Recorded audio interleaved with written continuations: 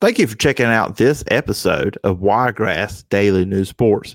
You can find the podcast over at wiregrassdailynews.com or wherever you get your podcasts. If you're on Apple Podcasts, please follow, rate, and review. Leave a review, and I will read it on a future edition of the show.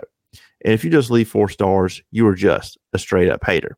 You can follow me on social media over at PJordanSEC. You can email me at sports.phillipjordan@gmail.com. Welcome to Wiregrass Daily News Sports. This is your daily look at sports in the Wiregrass and the Southeast. Dothan Wolves on 96.9. The legend producer Phillip Jordan breaks the news, covers the games, and talks to experts in the Wiregrass and Southeast. And now, Phillip Jordan.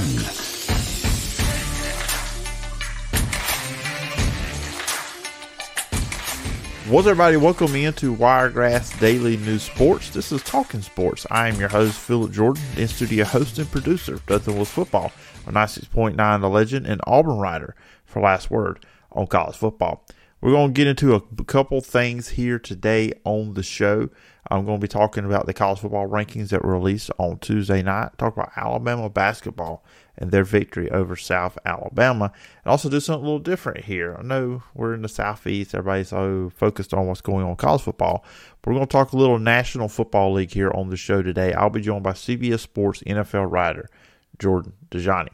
Before we bring him on, we're going to talk about, like I said, the rankings. The new rankings were released on Tuesday night in between 2 basketball games there on ESPN.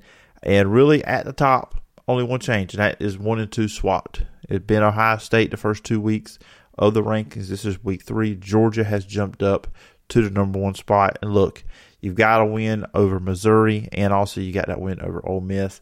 An Ole Miss game in dominating fashion, as we talked about on Tuesday's show. I was joined by Adam Spencer, and then I also gave my thoughts on that game.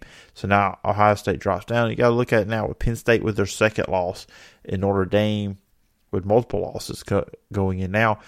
That set of wins is now kind of doesn't look as impressive as it did versus what it did a few weeks ago, especially now with Penn State losing again. Now Michigan State's at 3, Florida State's at 4, Washington's still sitting there at 5, and I think you really could make an argument. I would still keep Florida State at 4. I think Florida State is still better than Washington, but still, looking at resume, Washington beating Oregon, Utah, Arizona. They beat some really good teams, and then you got Oregon sitting there right behind them at 6. That's a very impressive win, and these 2 teams probably play again later on. And when I gave my rankings on the last episode of the show, I said I would actually put Alabama over Texas, despite the fact that Texas beat Alabama. Because I just think where these 2 teams are at now versus where they were at then, Alabama's a much better team. I think Texas is about the same. So that's one thing with that. I would put Alabama over Texas, but Texas is there. I wonder if it would stay that way. I don't think it would, because look at Alabama. If they win the rest of their games, they would have a win over Georgia. And you would presume Georgia would be number 1. You assume they're going to beat Tennessee this weekend. Of course, beat Georgia Tech. So they go in that game, in the SEC Championship game, undefeated, 12-0. Alabama knocks them off, wins out, play against an improved Auburn team at the end of the season too as well. Alabama would really jump over Texas, probably jump over Oregon, and perhaps even Washington too, but Georgia would fall down. So we'll see. We'll see how that goes. Texas just went out, win to be 12. Let's see where that goes. And for Oregon, you can still get in it too, because you're more than likely going to play Washington again, and you beat them. You kind of cancel out that loss earlier in the year, which was a great game, 3-point loss for them. And in the last week of the season, they do play Oregon State, who's also very, very highly ranked in these rankings. Looking at the rest of the SEC, you do have Missouri at number 9, who jumped up 5 spots there. Ole Miss fell down 4 spots. They were at number 9. They're now at 13. LSU goes up 4 spots. They're now at 15. Tennessee, they went down 5 spots. They went from 13 to 18 in the rankings. So that's how it's sitting. A lot of stuff could be moved around and changed maybe after this weekend. Not from the SEC standpoint. The SEC schedule's not that great. I don't think Alabama beating Chattanooga, however they're going to beat them, is going to even change things with the committee. So it's more likely going to be next week when we see some things changing in there. Jumping into Alabama basketball, the number 22 Crimson Tide defeated South Alabama on Tuesday night, 102-46. Mark Sears had 17 points in the game. He was 5 for 7 from the floor, 3 for 4 from three-point range. He also had 5 rebounds and 5 assists. Coming off the bench for Alabama, Sam Walters, he put in 16 points. He was 4 for 4 from the floor and 3 for 3 from three-point range. And looking at the overall stats in this game, South Alabama shot 14 of 60. Alabama shot 34 of 55. So South Alabama was at 23%, while Alabama was at 62 from three-point range, which you know Alabama likes to do that. They were 5 for 29 at 17%, and Alabama was 12 for 23 at 52%. I don't care who you're playing. If Alabama's going to shoot 52% from three, they're going to be a hard team to beat. Any team's going to be hard, but definitely Alabama, just the way they like to shoot it. And they shoot it in bunches too as well. Rebounding, Alabama dominated there, 49-26. Assists, 21-6. Another thing for Alabama, they had 6 blocks in the game to South Alabama only having 2 in the contest. And that's one thing with Charles Bediako not there anymore. Kind of wonder who's going to be the rim protector at Alabama. Well, they win out here and had 6 blocks. Grant Nelson, the transfer, he had 3 in the game. Now, Alabama will be back in action on Friday night at 6 o'clock on the CBS Sports Network when they play Ohio State. So I know a lot of people out there don't have that channel. I know it's not the easiest sports channel to get, but if you have it, check out Alabama over there. And then Auburn, they will be playing on Thursday night. They'll be playing Notre Dame at 8 o'clock over on ESPN2. Both teams are 1-1 in that one. Look, Auburn beat Southeast Louisiana on Friday night, bouncing back from that loss against Baylor last week where they pretty much led most of the way. They controlled most of the game until the final 3.5 minutes of the game. So this will be another good test for Auburn, playing a team out of the ACC in Notre Dame. Big win, resume-building win here for Auburn. So we'll see what happens there. Like I said, Alabama will be playing on Friday night against Ohio State. So make sure to go and check that out. And as we kind of slowly more get out of football season, we'll have more SEC basketball related things. It'll be more than just Alabama, Auburn. We'll be jumping into some other teams as well. We are still full board into football season right now. So all right, we're going to take a quick 1.5-minute break, but then when we return, I'll be joined by CBS Sports NFL writer Jordan Dajani. Want a chance to see the Iron Bowl in person? Enter for your chance to win 2 tickets to the Iron Bowl on Saturday, November 25th. To enter, simply complete the form at 969thelegend.com. The winner will be announced on Friday, November 17th. 96.9 The Legend is your connection to classic country legends. But Digio Strategies has other options too. News Talk 103.9 is your source for America's top news and entertainment shows like Rick and Bubba in the morning, Glenn Beck from 9 till 11 a.m., and Clay Travis and Buck Sexton middays from 11 a.m. till 2 p.m. Sean Hannity, Lars Larson, Ben Shapiro, Matt Walsh, and others fill your day with the latest news and views from America's top conservative voices. America at Night and Coast to Coast AM keep you company and connected throughout the night. Plus, Fox News, the Alabama Radio Network, and Wiregrass Daily News keep you informed with national, international, state, and local news. And with more musical choices like All the Hits, 106.7 KMX, Today's Country, 95.5 WTVY, and Music 107.7. Digio Strategies gives you more choices and more variety. Listen on air, online, and on our apps. 96.9 The Legend is just the beginning.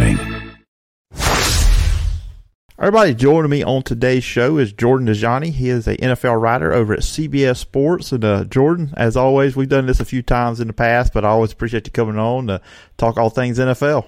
Hey, what's going on? Appreciate you having me on the podcast. Oh, yeah, absolutely. I always enjoy talking NFL with you. We always have a good time when we've done this in the past. And, wow, we're in Week 10. It doesn't feel like we should be this far into the season. I feel like football season altogether is flying by, high school, college, and pro. But coming out of Week 10, and it was kind of a vague and really just a wide-ranging question. But just what stood out to you the most coming out of Week 10? Oh, man. Yeah, I mean, we could start anywhere. I mean, there was a Thursday night catastrophe between the Carolina Panthers and Chicago Bears that was interesting for a couple different reasons.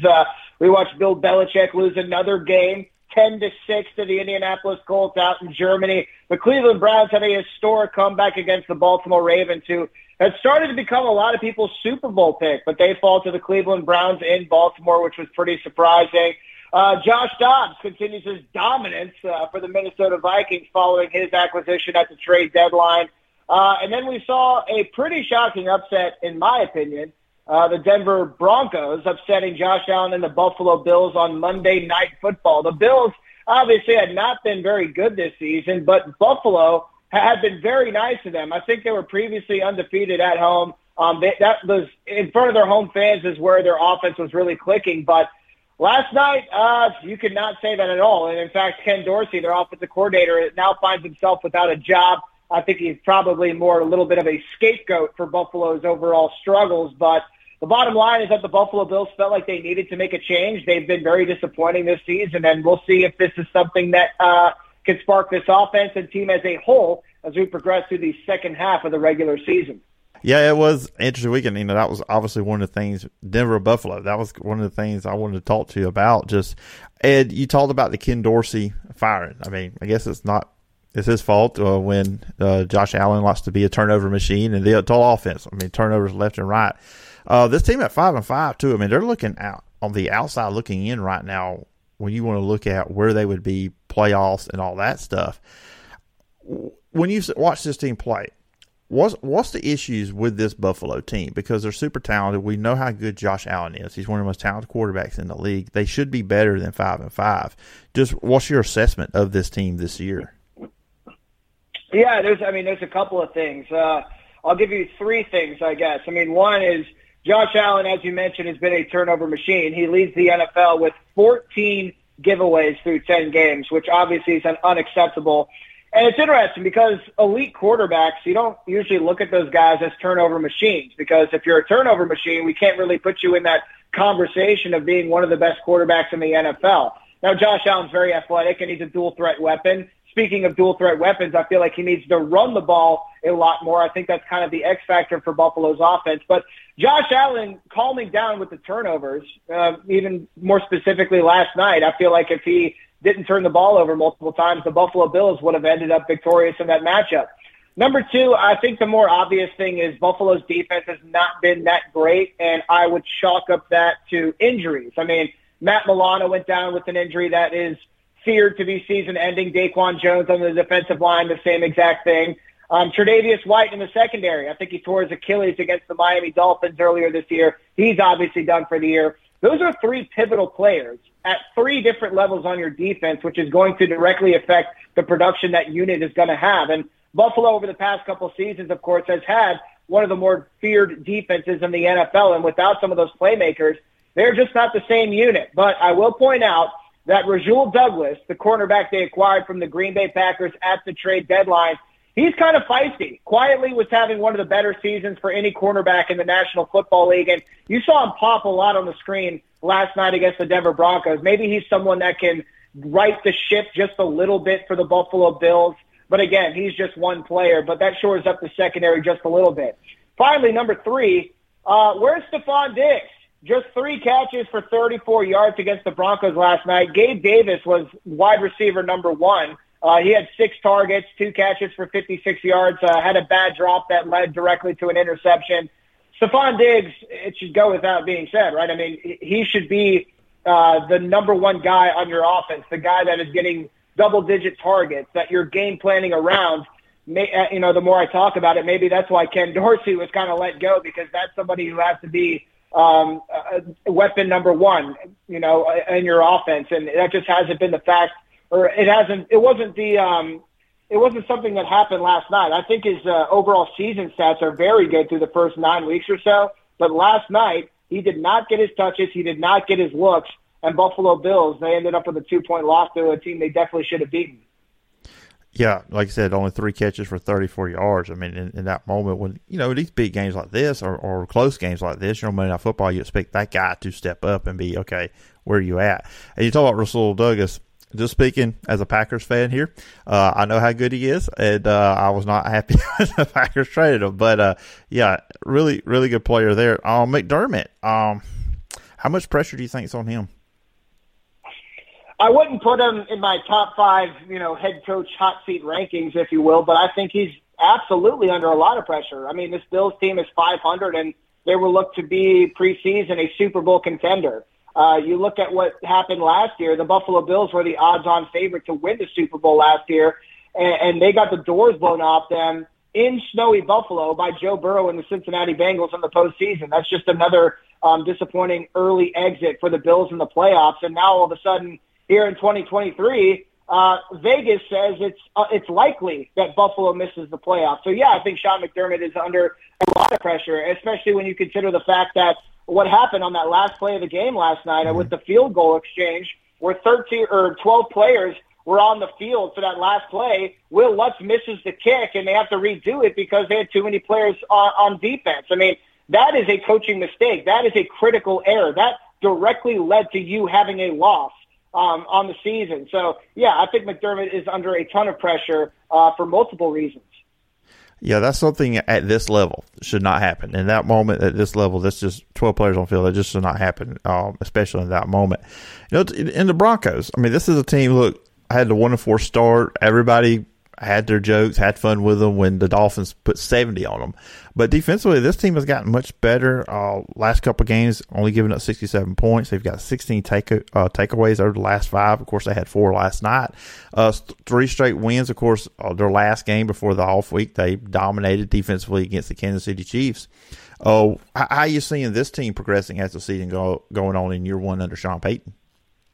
I think it's pretty shocking. I mean, I think everybody left them for dead through their early portions of the regular season. I mean, Russell Wilson was okay through the early portion of the season, but he would fall apart in the second half. That directly led to losses against the Raiders, against the Commanders in week 2 as well. They barely got by the Chicago Bears when Russell Wilson actually turned it on in the second half. It was kind of topsy-turvy in that matchup in early October. But, man, talk about this team as a whole making a turnaround. I mean, Russell Wilson, I think, is ranked 3rd in the NFL in touchdown passes. Javonte Williams has been a force on the ground. We saw what Cortland Sutton can do at the wide receiver position last night against Buffalo.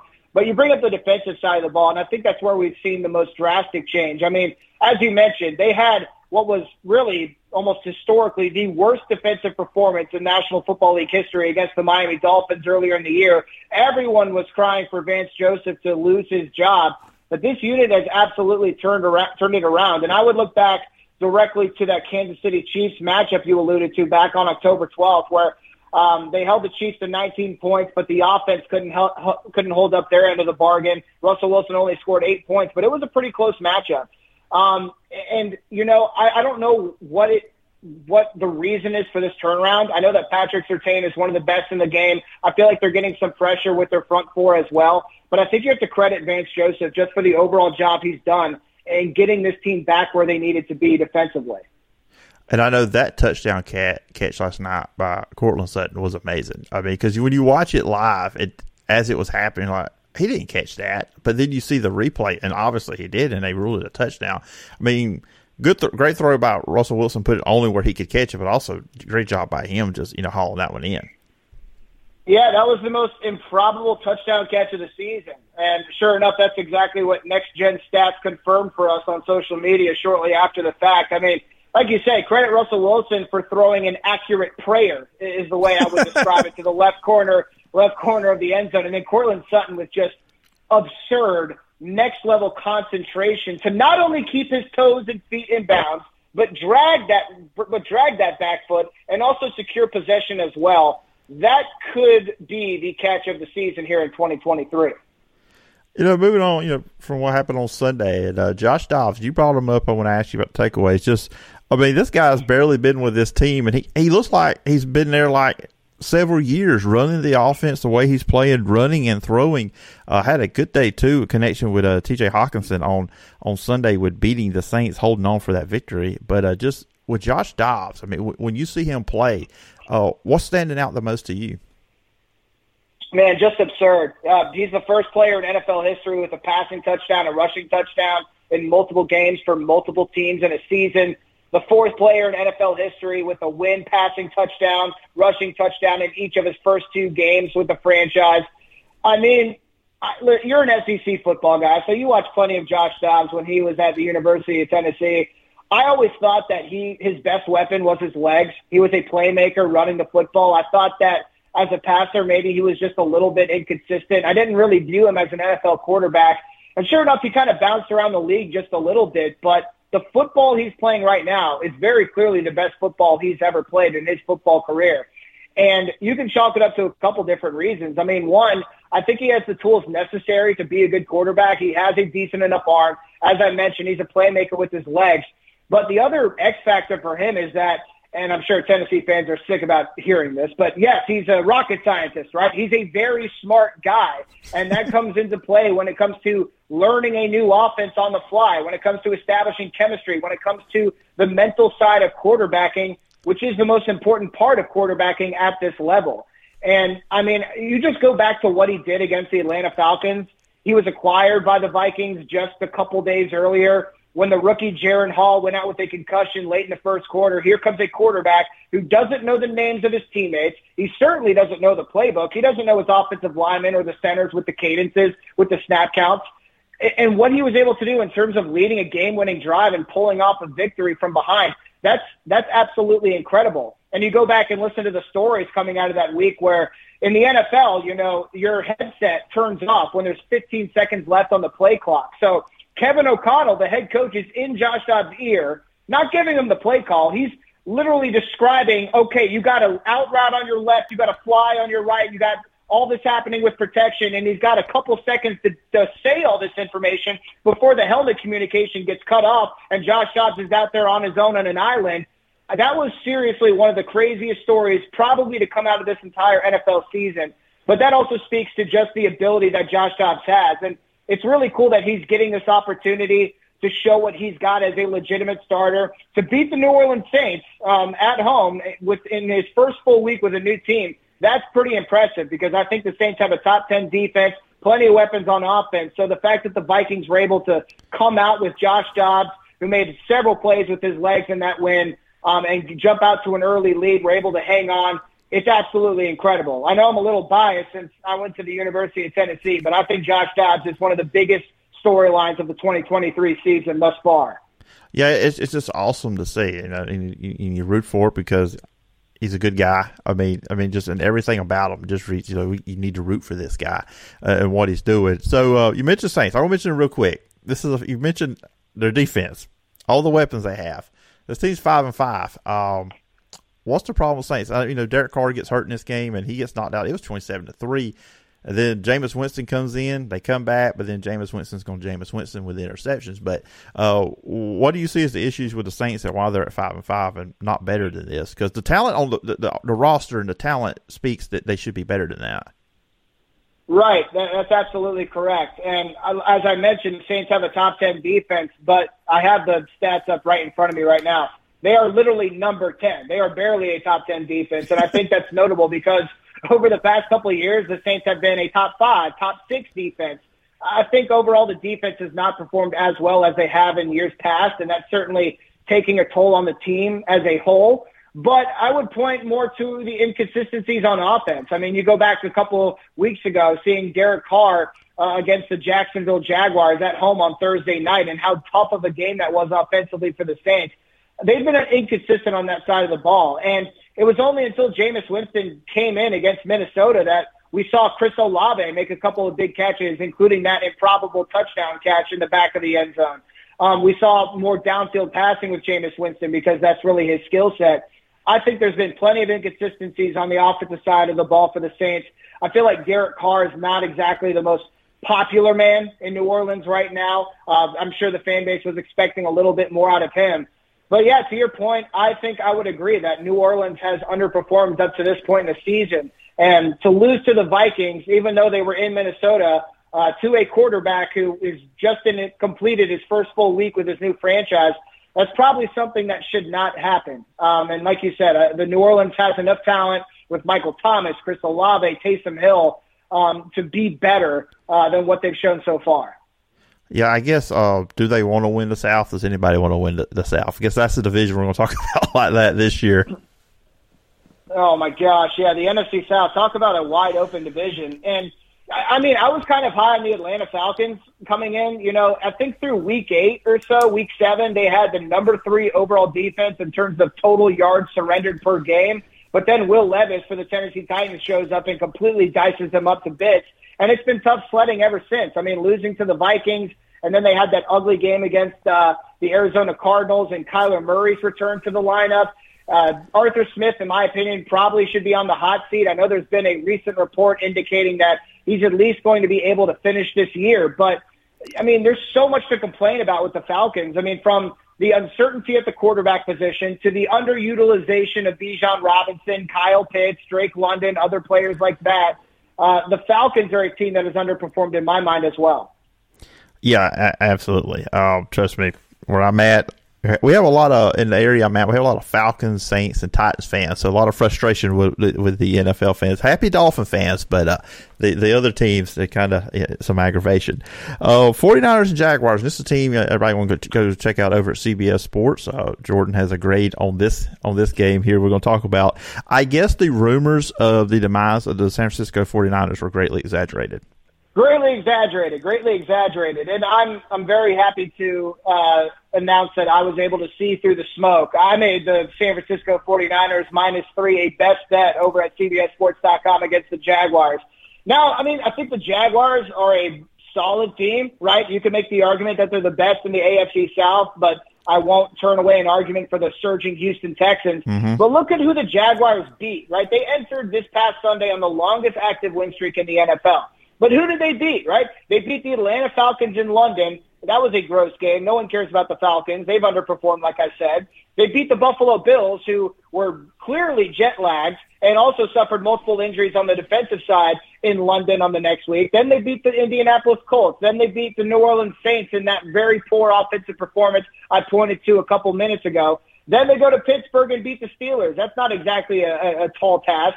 And then they come back home, and this was their chance to get the naysayers on board, right? Record that statement victory that we're going to prove that the Jaguars were not only the best team in the division, but a legitimate contender in the AFC. And what do? They fall flat on their faces. It was a disaster on both sides of the ball. The defense allowed 10 points quickly right out of the gate that basically ended the game. The offense couldn't get up running at all. Even when they orchestrated some long drives to get the ball down the field, they went 0 for 2 in the red zone, including one fumble by Christian Kirk on the 6-yard line that was returned for a touchdown. Of course, it got nullified due to a penalty, but it was a turnover nonetheless. It was the worst home loss of Trevor Lawrence's NFL career at home, 31 points. So I think the Jaguars are a solid team, but I can't view this team as a legitimate contender just yet. I have too many questions. But as for the 49ers, I think what we learned about this team is that health is going to be paramount, right? And you can make that argument about any NFL team, any contender. I get it. But, man, when San Francisco has Trent Williams in the lineup, Christian McCaffrey fully healthy after that oblique scare, Deebo Samuel back in the lineup, Brandon Ayuk, George Kittle catching 3 passes for 116 yards. When all these players are in the lineup and they're all healthy, the 49ers are arguably the best team in the NFL. So, yeah, I mean, they took their lumps. You're not going to win every single game in the NFL. We have to keep in mind that Brock Purdy is still a young quarterback who is playing what is basically technically still his rookie season, if you will. I still think the 49ers are legitimate contenders, and they showed what they're capable of in Jacksonville this past Sunday. You know, and finally, before I'll let you go, just, going into this week, I just kind of get your thoughts. Just what's the games you think people should be paying attention to this week in the NFL? No, we kind of got a good bookend. We got the Bengals and the Ravens on Thursday night, both teams coming off losses, and then we end the week on Monday Night Football with the Chiefs and the Eagles Super Bowl rematch. So just any games sticking out to you for this weekend? Yeah, I mean, the AFC North matchups are going to be absolutely must-watch games, in my opinion. The Cincinnati Bengals versus the Baltimore Ravens. The Bengals reportedly will not have T. Higgins back in the lineup. He's going to miss another game due to, I think it's a hamstring injury. But the Baltimore Ravens are staying at home, and they're obviously angry after blowing that lead to the Cleveland Browns. So that's going to be a fun game to watch on Thursday night. But I'm just equally as interested in Pittsburgh Steelers at Cleveland Browns. If you recall, the Steelers, they got a win over the Browns earlier this season in Pittsburgh. So are the Browns going to roll to another victory, or are the Steelers going to show that they are one of the more feisty teams in the NFL? That's going to be a fun game to watch. In terms of some other matchups, I still find myself really interested in the New York Jets and the Buffalo Bills. As you recall, the Buffalo Bills took a loss to the Jets in Week 1 where Aaron Rodgers suffered that torn Achilles. The Jets' offense has been terrible, right? They haven't scored touchdowns in a couple weeks, I think. And then the Buffalo Bills, of course, we've already talked about them during the course of this interview. They're in Buffalo, so they'll look for a bounce back there. And then, as you mentioned, I think the best matchup of the week has to be on Monday Night Football, the Super Bowl rematch. These are arguably the two best teams in the NFL, the Philadelphia Eagles at the Kansas City Chiefs. One thing to keep an eye on is the Philadelphia Eagles on the road, right? The Eagles have been great at home, but away from Philly, in arguably the most hostile environment you can play in the NFL with the Kansas City Chiefs in Arrowhead. This is going to be a great litmus test for both teams, so I can't wait to watch it. I have a quick question for you about that game, then we'll close up. Which Swift will have the bigger game, DeAndre Swift or Taylor Swift? Well, if Taylor Swift is in the building, I think I'm going to have to lean towards her because she's kind of given this team superpowers, right? I think they're undefeated or they have one loss whenever she's in the building, so that is absolutely going to be something to watch. In fact, I need to work the phones and figure out if she's going to be in attendance because that's exactly where my money's going to go.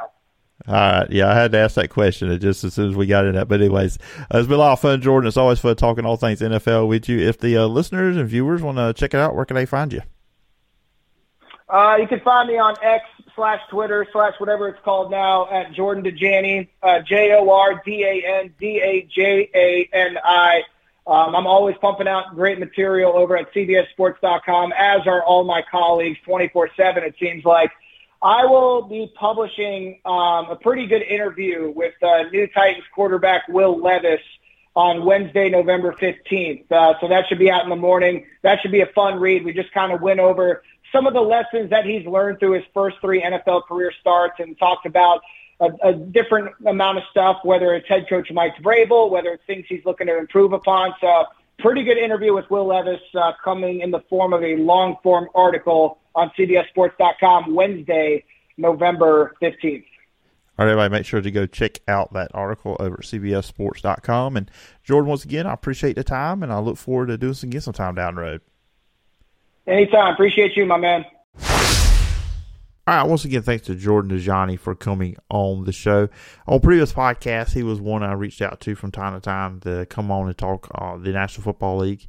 And glad to have him on here to talk a whole bunch of stuff there. That's going to be a big matchup on Monday night next week with the Chiefs and the Eagles. And Thursday night's going to be fun, too, as well. So we get past the college football stuff on Saturday. You got some really big NFL stuff to watch this weekend as well. And I know Alabama fans are going to be checking in what's going to go on with Jalen Hurts. And, you know, I'm sure there's some people out there want to hope and see Taylor Swift will be on the screen. I'm not really a fan of that. I kind of was hoping, had a weekend away from her this past week on my TV. I respect her as a musician, but at the same time, feel like they deviate the football into her, and that's just not my thing.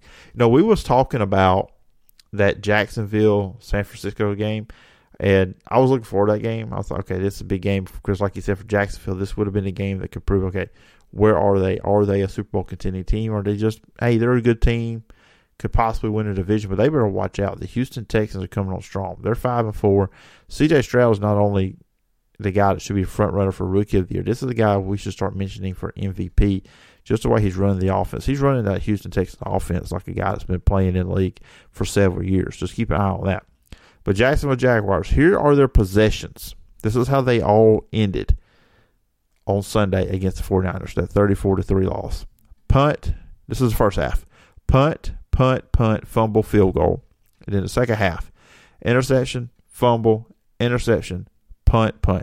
It was a terrible performance by Jacksonville. And that was something I didn't point out in my conversation there with Jordan. So, and I would probably say the favorites right now in the NFL, on the AFC side of things, I would look at it as Kansas City, obviously. I don't see anybody in the South. Like I said, Jacksonville's a good team, but they're not a Super Bowl contending team. Nobody in that division. Then we look at the North, and Jordan talked about it. The North is really good right now because you got Baltimore. And then you're also looking at Cincinnati because you know what Joe Burrow said. He said as long as he's in the league, they have a championship window. there at Cincinnati. I don't think Cleveland's a Super Bowl team, contending team. I don't think Pittsburgh is either. The Dolphins, we shall see. Look, they don't have a good record against good teams. When they play the bad teams, they're really good. But when they played really good teams like the Eagles, like the Chiefs, they lost that one 21-14. And then early in the year when they played Buffalo, when Buffalo was kind of riding high, they did not play well there. But Buffalo's 5-5 now. And let's see what they can get going. Because right now I think they'd be like 9th or 10th in the AFC, so they're not even playoff hunt. In the NFC, obviously, it's the Philadelphia Eagles. The Cowboys, after this past week, had a really, really good performance. And I'm glad Dak Prescott did what he did. 5 touchdowns in the game. All the yardage he threw for really helped me out in my fantasy league team because I run a league where it's 2 quarterbacks. You start 2 quarterbacks. Well, my second quarterback that I normally start is Tua. I forgot Miami was even off. Didn't check my lineup. Horrible fantasy league team owner, I know. So I was like, oh, well, I'm going to lose here because I'm only playing quarterback. Well, Dak Prescott just went off, so gave me a victory in fantasy football over the weekend. But anyways, I'm not too sure about Dallas. I still wonder if Dallas is just a team, hey, they'll get to the second round, and that'll be kind of about it. It's kind of what they've been. They're good enough to get to the playoffs and get to the second round. They're talented enough, but can they get over the hump and get at least to the NFC Championship game? I just don't know. The Lions, they had a thrilling victory over the Chargers. So I put them up there. Like I said, Minnesota's playing really well, but at the same time, do we think they're a Super Bowl team with Josh Dobbs? Probably not.